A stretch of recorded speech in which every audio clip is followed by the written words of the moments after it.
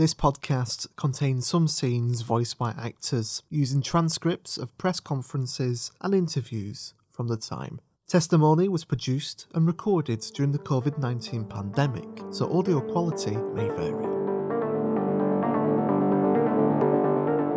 There's a shadow hanging over Leigh. For the past 36 years, a murder has loomed in the memories of this small mill town near Wigan. This is the story of a young girl robbed of her life one winter night in 1984. This is the story of a murder that still remains unsolved today. This is the story of a case that has haunted my career. My name is Neil Keeling, and this is Testimony.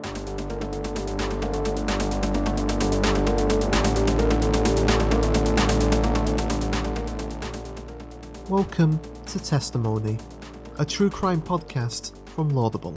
We speak to Neil Keeling, chief reporter at the Manchester Evening News, about the tragic case of Lisa Hessian, a schoolgirl murdered when she was just 14 years old. Neil guides us through the story, speaking to experts, campaigners, and those who knew Lisa.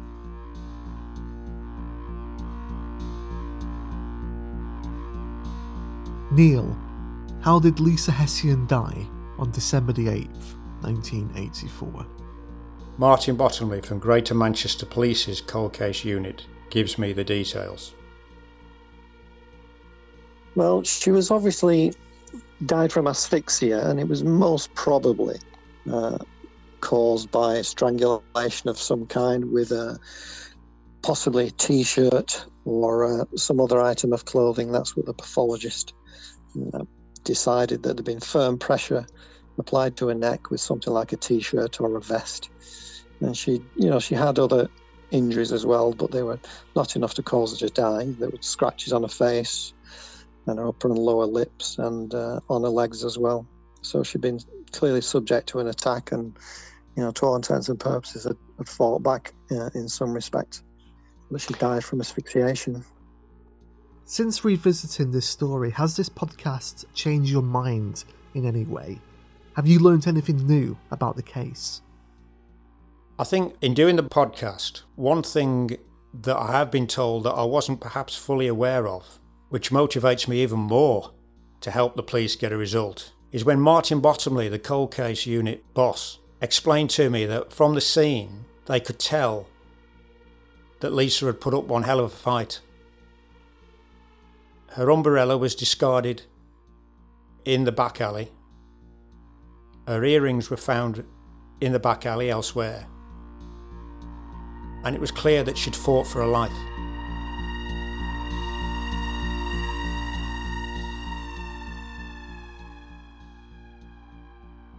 The press conferences I attended in 1984 were conducted by Detective Superintendent Terry Millard, then head of Greater Manchester Police's Serious Crime Squad. At the time, he also explained that her death may have been accidental by the killer.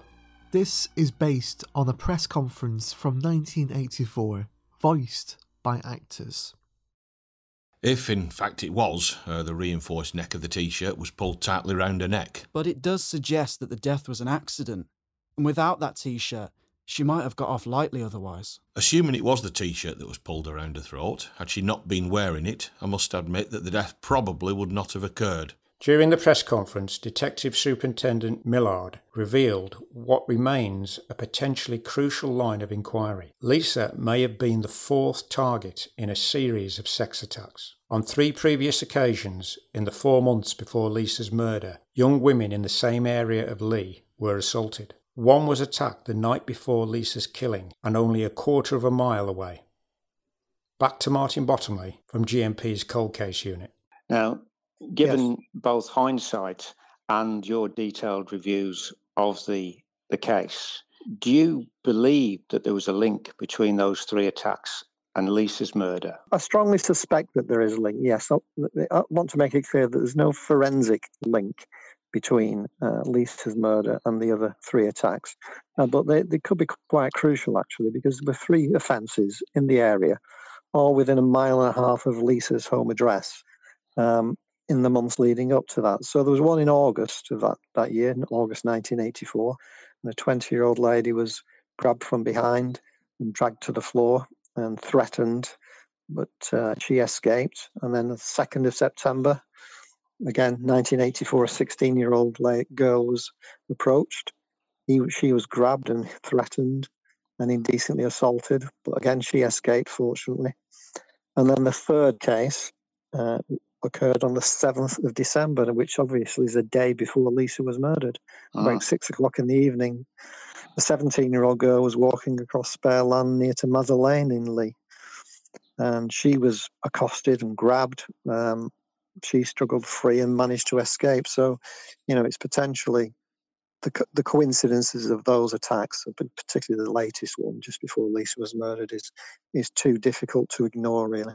I have established that 5 months after Lisa's death, there was a 5th attack in May 1985. In that incident, the victim was walking close to the same alleyway behind where Lisa's body was found. The daughter of that victim has told me after her mother was attacked, officers investigating Lisa's murder came to see her.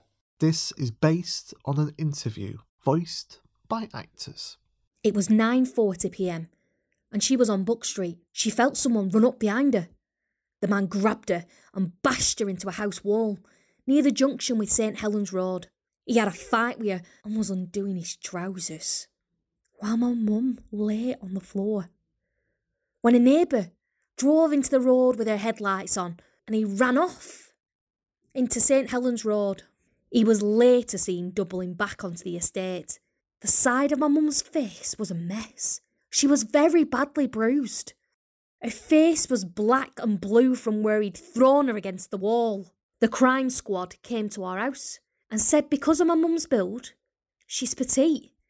Then the attacker probably didn't think she was an adult. Also, her hood was up. Our family do believe it was the same person who attacked Lisa and the other girls. The police said that my mum's build was like a little doll. The attacker must have thought she was a girl. I feel it is someone local who was responsible for all the attacks. It had a deep effect on my mother. Before Lisa's murder, there were a series of sex attacks in the Leigh area, and you have established that there could have been a 4th attack months afterwards. There is a theory that the serial sex attacker and Lisa's killer could be the same person. Has anyone given you a description of the serial sex attacker? An old-style e-fit of the serial sex attacker was issued by police in 1985. He was said to be aged 18 to 20 with a local accent. Each time he struck, he threatened to kill the women he targeted. Detective Superintendent Millard, not the press, described him as baby-faced and very clean-shaven. He told a press conference, "If it is the same man, it's the 4th attack now. You must be concerned that there might be other attacks." I'm concerned that there could be other attacks. Nobody wants this sort of thing to happen. We'll do all in our power to detect the person that's committed this offence. Detectives now say it's crucial to trace the man wanted for the incident assaults before Lisa's death. He's said to be in his late teens and on one occasion wore a blue tracksuit and red Benny-style hat. Superintendent Millard says he probably lives in the area. Well, I would say to this man that I want to see him. There's no doubt I want to see him. And it would probably be in his own interests to contact me by telephone. I will see him where and when he wants, if he so wishes. The attacker's image was reproduced in local and national newspapers, but did not lead to a breakthrough. Ryan Daly is part of the Let's Get Justice for Lisa Jane Hessian and her mum Christine Facebook group. We don't always go off the picture of the original e-fit of the suspect, the jogger, that what was obviously first surfaced in the 80s as the attacker, what attacked the women. We don't always go off that when people give us information. But we're not saying, like, if anyone says that e-fit looks like such a body, we still do pass it on. But we have, like, explored other theories as well. Like, a lot of people who I know well, who live on that estate, who was there in the 80s and are still there now, they think that e-fit of the joggers was a massive distraction in the original investigation in the 1980s. Some people think like the attacks beforehand of the women in the area and could not necessarily be linked to Lisa Hessian's murder. It could just be coincidental, and that actual EFIT attacker and that Lisa's killer are two separate people. Like, it's just coincidental. The police at the time, in the 80s, have just assumed that the attacks and the murder were linked, and obviously just put two and two together and got five type of thing. But it's possible the attacker and Lisa Hessian's murder are two completely different men. A disturbing insight into the personality of the man who may have been Lisa's killer was given by Carol Gallagher, the first of the three women to be attacked in Leigh in the 3 months before the murder. She spoke to me and other journalists 3 days after Lisa's murder. In August 1984, Carol, then 20, was returning late at night to her home in Rugby Road, Leigh. A man aged 18 to 20 and wearing a red bobble hat and blue tracksuit put his hand around her mouth and tried to drag her to the ground. The attacker told her, "If you make a noise, I will kill you. If you scream, I will break your neck." Carol, who had psychiatric training, talked her way out of trouble and ended up walking with him for 300 yards. She told me how she didn't make any noise, she was so shocked. Her attacker's voice was shaking, but he seemed determined. Then he took his hand away from her mouth and crouched down beside her. She kept calm and asked him what he thought he was doing. She said she started to talk to him about anything she could think of. He said he was having trouble finding a girlfriend, and after they chatted, the man said he was sorry. Carol told me, "I knew I was lucky. The man wasn't ugly. In fact, he was very attractive, but I was terrified." Lisa's body was found in a gunnel behind the road where Carol lived, adding credence to the suspicions that it was the same man. So this suspect had a local accent, was good looking, and clearly knew the estate where he struck. Andrea Aldred, who was brought up in Leigh, has her own theories on what happened that night in December 1984. And what do you think about the possibility that the same man was responsible for a spate of sexually motivated attacks on young women? No, I believe Lisa's killer is a totally different person to the ones that were being attacked around Leigh. I feel like he had the one that was attacking first of all before Lisa. I think he had more mental health problems towards women and more sexually talking motivated, whereas I think Lisa's killer was infatuated with her. That's interesting. I really do. There's, like, obviously with the group you hear different stories. She was a very light girl. So when you say you think that he was infatuated with her, do you think that at some point she might have rejected his advances? Either that or she's rejected him in some kind of way of, like, if he tried, like be a friend or come on too strong with her.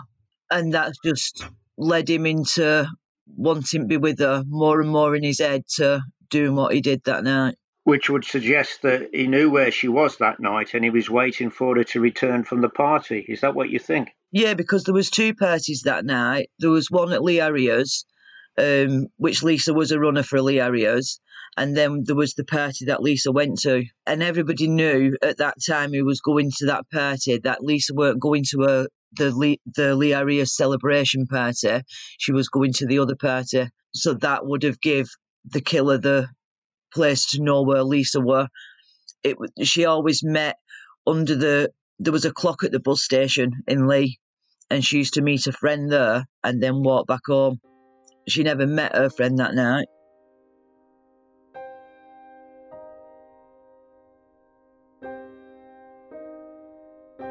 The initial police investigation was in an era without social media.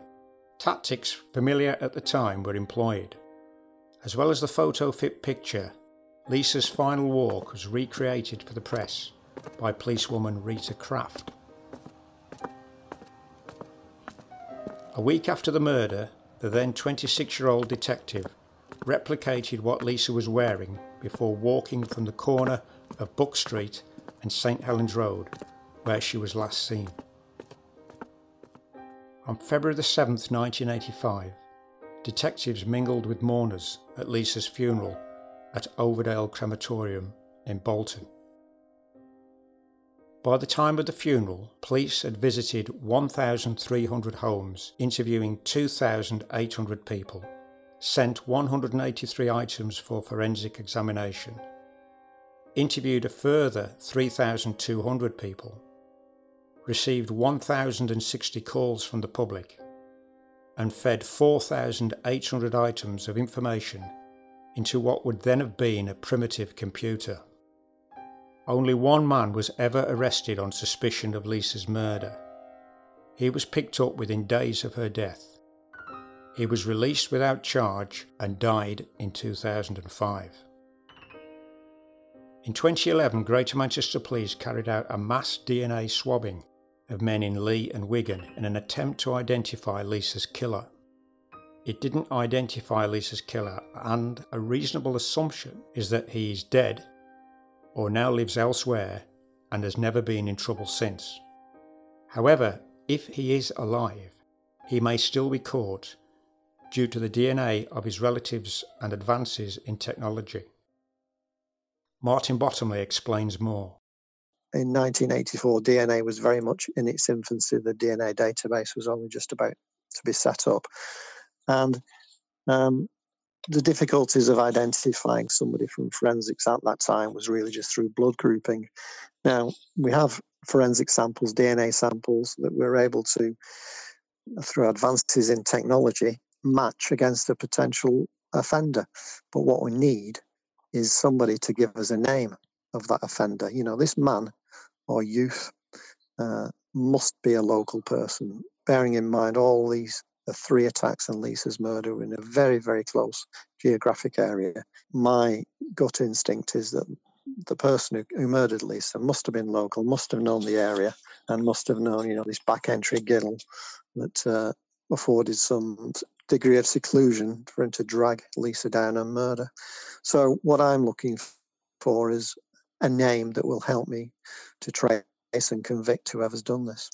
But I'm also shocked that familiar DNA hasn't caught up with him with a killer now, because so many historical murder cases have been solved through DNA or familiar DNA. Ryan Daly, who runs a campaign group to find justice for Lisa. It's ace what forensics can do these days, but it will only be a matter of time before the person who murdered Lisa Hessing is found out, whether it's in this decade or whenever. But with forensics these days, it'll only be a matter of time. But a lot of cold cases have been solved in recent years through DNA, like cases like which were unsolved for over 30 years, like cases like Leslie Molseed, Melanie Road, Janet Commons, and Nuliana. Like, all examples of no matter how old the case is, and regardless of how many decades on, the culprit can still be caught. So, like, cases like that, what was solved over 30 years, or after 30 years of being, like, cold cases, and they've finally been solved, and that's, like, brings me and Andrea hope, like, raising awareness about this. But also, if you look at, like, the Colette Irwin case, which was solved after 25 years, again through DNA, that were quite similar to the Lisa Hessing case, although that particular case happened in Nottinghamshire a year before Lisa's murder. But I just hope to God, a year from now, this case will be solved. It's gone on far too long, 36 years, and do you know what I mean? No one's family should have to suffer for that long without getting closure. One wonders, if such a killing happened today, would the culprit get away with it? With advances in forensic science and social media providing snippets of vital information and amplifying the pressure on GMP to solve the case. I think the people in Leigh have really tried their very best to help the police in this investigation. We spoke to over 3,000 people initially, and we've had press appeals, media appeals in your newspaper, on the radio, TV. We've had a really good response from the people of Leigh in the area. And there's still people today, you know, almost pressure groups or groups of people who are helping us. They've distributed leaflets in the past for us, and they're doing everything they can to identify, to assist the police, which is really remarkable given that, this case is so many years old now. But I would remind everybody that there is still a £50,000 reward outstanding for the arrest and conviction of Lisa's killer. So, I'd appeal for anybody who knows anything to contact Greater Manchester Police or Crime Stoppers. One of those pressure groups is on social media. Get Justice for Lisa Jane Hessian and her mum Christine. It was set up by Andrea Aldred and Ryan Daly. I spoke to them about why they are still campaigning for justice after all these years. I'm convinced even after over 30 years, he will be caught. And I'm telling you, I'm not having it that someone doesn't know who the person is who killed Lisa Hessian, who's guilty there. I personally, like many other people, I think he's been shielded by a family member from the very early stages. Maybe his mother or a sibling, I don't know. But if I'm right, then the person shielded him is just as guilty. A lot of Lee folk also think the culprit has been shielded as well. So I'm not having no one knows who's responsible. I've grown up in Lee, and you can't keep no to secret in this town.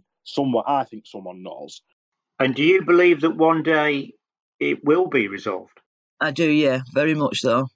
I don't know why I do. I just do. I believe somebody out there must have covered it up for him and give him the alibi he needed to hide at that time.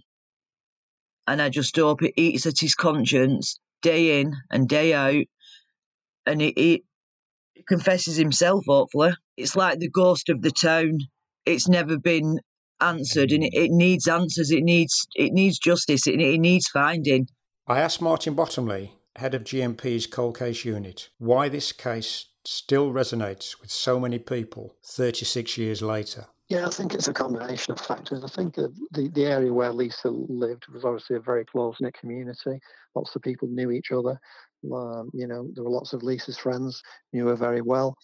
They knew Lisa's mum. She was a young girl. She was 14. She was horribly attacked and murdered. And, that kind of horrific incident gets lots of local publicity and sympathy, and even regional and national publicity. So it's something that strikes at the heart of us all. We've all got relatives of this age, and it's just unthinkable that somebody could get away with murder and that her relatives of mum couldn't see justice done at the time.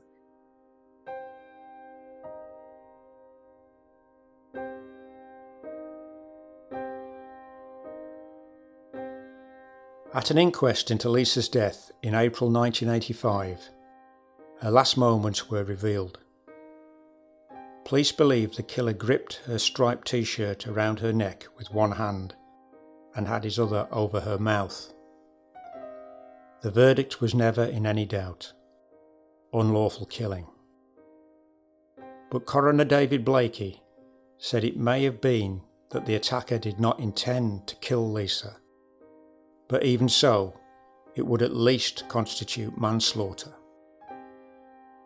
For me, the case is drenched in poignancy.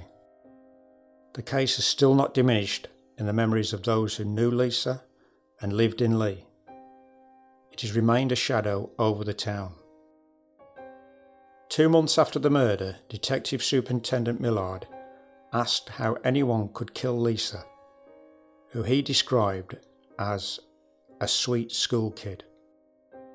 He said he was confident that the killer would be caught and vowed he would not rest until he was. His intention was no doubt authentic, but the killer got away with it, condemning Lisa's mum to unrelenting pain.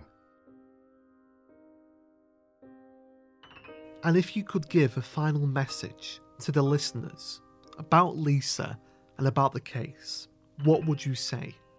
Lisa's murder has stayed with me throughout my entire career as a newspaper reporter. I'm just a reporter, and all I'm capable of doing is getting a message out there. I'm not a copper. It's up to GMP to solve this case.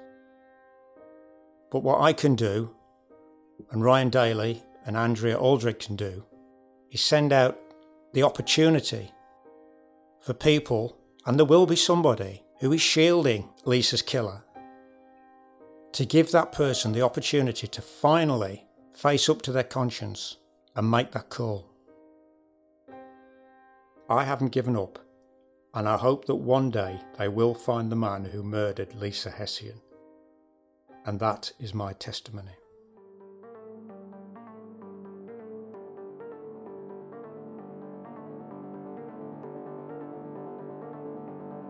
Testimony, Case 1, Parts 1 and 2 are a laudable production from the Manchester Evening News.